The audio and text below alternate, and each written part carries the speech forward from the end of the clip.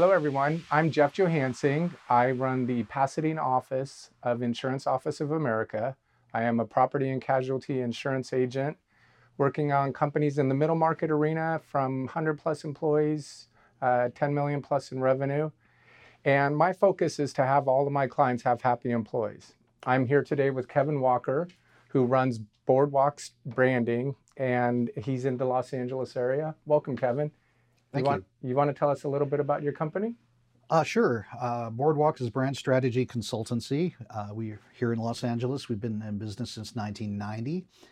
We work in all different industries, technology, healthcare, financial services, consumer products, sports entertainment, municipalities, nonprofits, pretty much everything.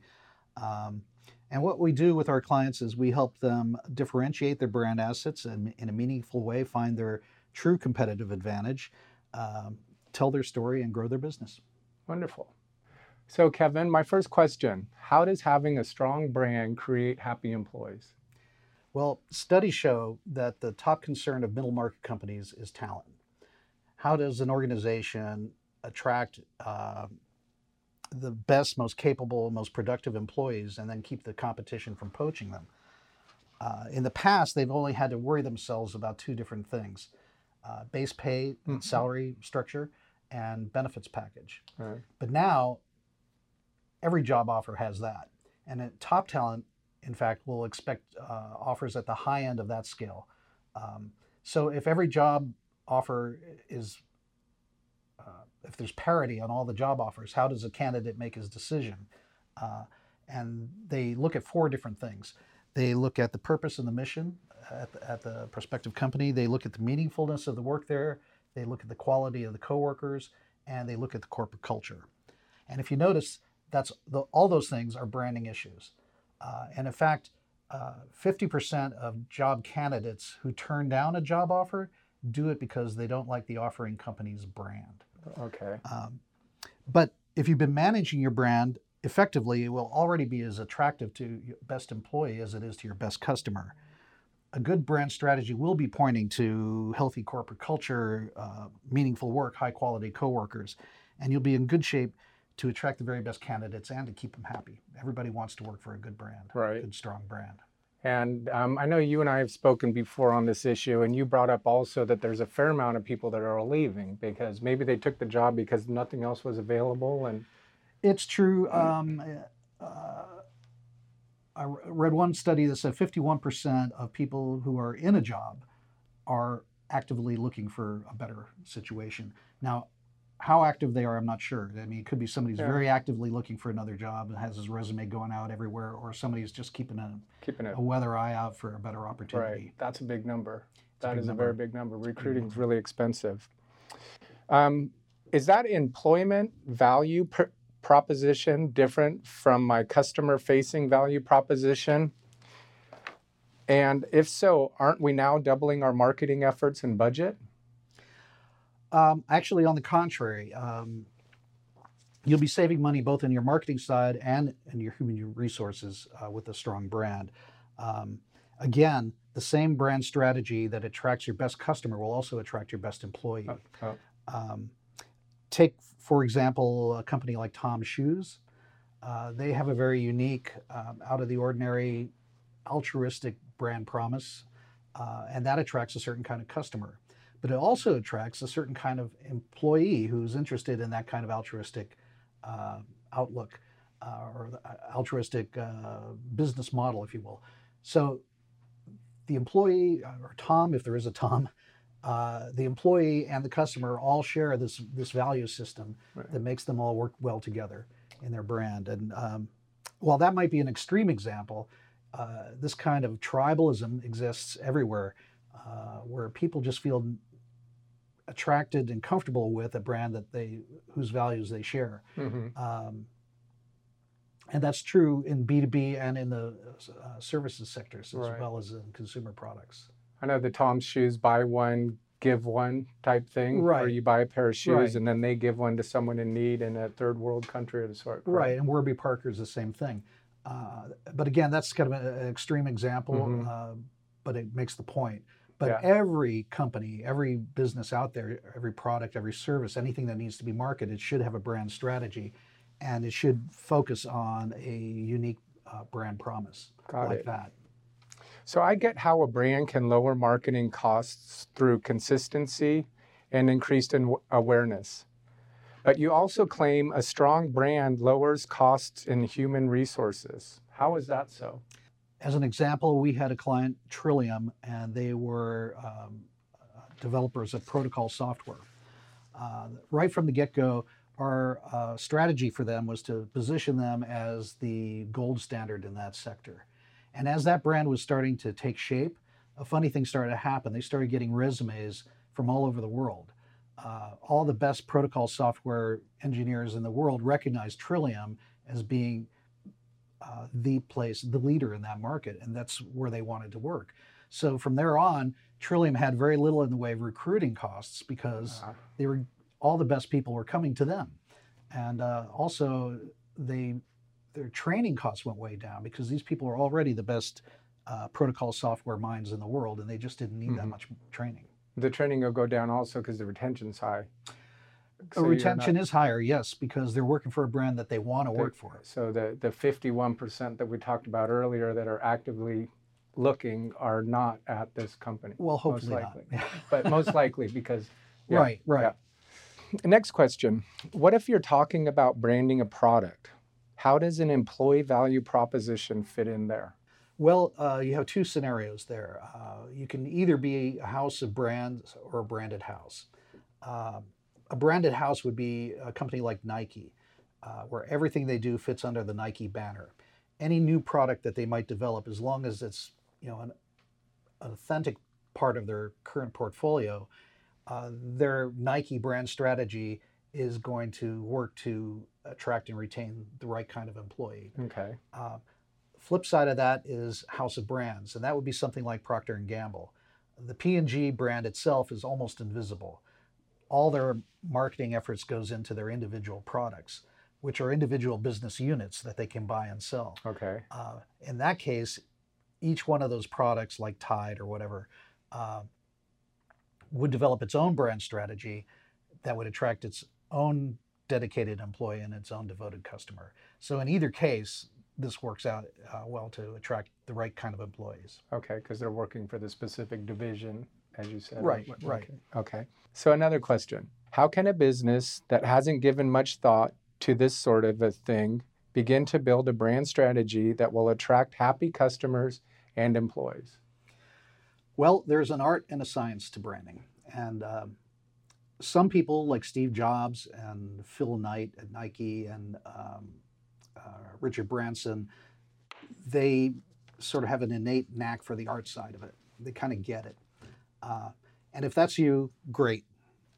But you would still do yourself a favor to consult with a branding agency to take you through the science side of it, because there is a method to discovering what your brand promise ought to be. In the end, a brand strategy is making a business case for why a brand asset should be positioned in a certain way in order to gain competitive advantage over the rest of the market. And there's a process to arriving at that conclusion. And your best bet is to go with a branding consultancy like Boardwalk. But there are also ad agencies and PR firms that can do a pretty good job of it too. And then pulling that branding into the employee happiness, it's again, like we talked about in the beginning, it's everyone's on the same page, believes in the mission, et cetera, sort of thing. Absolutely. When we put brand strategies together for larger companies, we want to make sure that there's a representative of like the rank and file employees who's part of the approval committee, along with the CEO and perhaps their marketing people. We want a trusted employee to be part of that determination so that that person can report back to the rest of the staff what's going on, why we're doing what we're doing. And then when we come out to with the final brand strategy, there's some employee buy-in to that, right? At least at a certain level. And it makes it easier for everybody to get on board and start rowing in the same direction. How long does the process of doing this branding for a company take? If you've got a company that's, let's say, been around 5 years in a newer space, is there a Um, guideline that you would use? it really kind of depends on the size of the company and the number of different things they're working on. I talked to a nonprofit recently that has about a dozen different major programs, and each one of those has to probably be branded itself, and that would take quite a while to do it. Um, but typically, my clients tends to be like anywhere from 6 weeks to 6 months to get through the brand strategy part of it. Uh, then what comes out of the strategy? Now you have to look at all your marketing communication and say, well, does what we've been doing, does that fit with our new brand strategy? Uh, does our logo communicate what we need it to communicate? And if it doesn't, then you need to probably update your logo. Uh, Websites, so that Yeah, could be another 6 months to a year. get all So that stuff. So, can you tell me an example of a company that you took through this process and what the end result was? yeah, well, we could talk about Trillium. We started with Trillium. There were three software engineers sitting around a kitchen table. They didn't even have an office. Their issue was they felt strongly that their software solutions, were far superior to the rest of the competition, but they couldn't seem to like sell it. So we went with them to a trade show because that's where all the that's where all their business happened, was at trade shows, and we could see the issue right away. They had a tiny little 10-foot by 10-foot booth at the back of the convention hall, Hmm. with the black curtain behind them and the little table in front with the black curtain around that, skirting it, and then the little generic sign, a cardboard sign, tied by wire up to the top of the curtain. And all their competitors were exactly the same. Oh, And all the software engineers who were manning all these booths all had that universal software engineer, engineer, uh, yes. you know, old jeans, ironic T-shirt, and ratty sneaks. And so we said, okay, what we're going to do is we're going to help you here, but you're not going to like some of the things we ask you to do. The first thing we had them do is get a 20 by 20-foot booth. Then we designed a corporate identity for them that looked like it belonged up there with their customers, which at the time were like Nokia, Motorola, Okay. General Electric, Some big companies. big companies. Yeah. And they needed to look like they belonged in that club. And we created a trade show booth for them. We redid all their marketing materials. And then at the next trade show, the doors open, the buyers come in, and they went to our client's booth first. Oh, the other thing that they didn't want to do that we made them do is wear khakis, and we had a polo shirt made with their logo on it. They Okay. made them look professional, which made the buyers feel more comfortable with them. So the buyers went to their booth first, stayed there longer. Hmm. Uh, Protocol software is a tough sale. It takes some time to explain it. And so they had that time with the buyers. Then the buyers went to the other booths, and pretty much they were already sold on our clients. So within about 5 years, they were the market leader. Okay. Within about 10 years, they had hardly any competition left. And after 15 years, we lost them as a client because they were bought by Intel. Oh, wow. So Okay. it works. And that's a B2B situation. B2C is, it's A whole. well, it's the same story, but it's B2C companies seem to know that they need branding. Tell me about your favorite B2C success story. We did a program for Honda Racing, Okay. motorcycle racing, Okay. and that was had some tough technical issues because it was a we actually had two different clients. That we had Honda Racing, and we also had NBC Universal, who Okay. was doing a licensing program for them. So we had to serve two different masters here, Ah, whose priorities weren't always in alignment. okay. Add to that, when we're doing a program that has individual racers involved, individual racers who wear uniforms that have a million different logos on them, and then some of those companies were not on board with the program. Okay. So all the logos had to be photoshopped out. So that took some time too. But I was very happy with it that we ended up doing two programs, a mass market program and a specialty market program that satisfied two different customers, and everybody was happy. So I Okay. was really thrilled with that.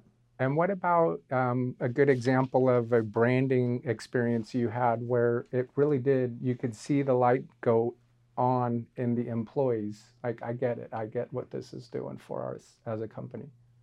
I think I would go back to Trillium again Okay. because software engineers can be pretty skeptical people Okay. about anything marketing. Um, but when they saw it happening, they they really were on board Okay. and appreciated the work. So All right. Well, everyone, again, I'm Jeff Johansing. This is another a video for our Happy Employees series, and I am with Kevin Walker of Boardwalk Strategies.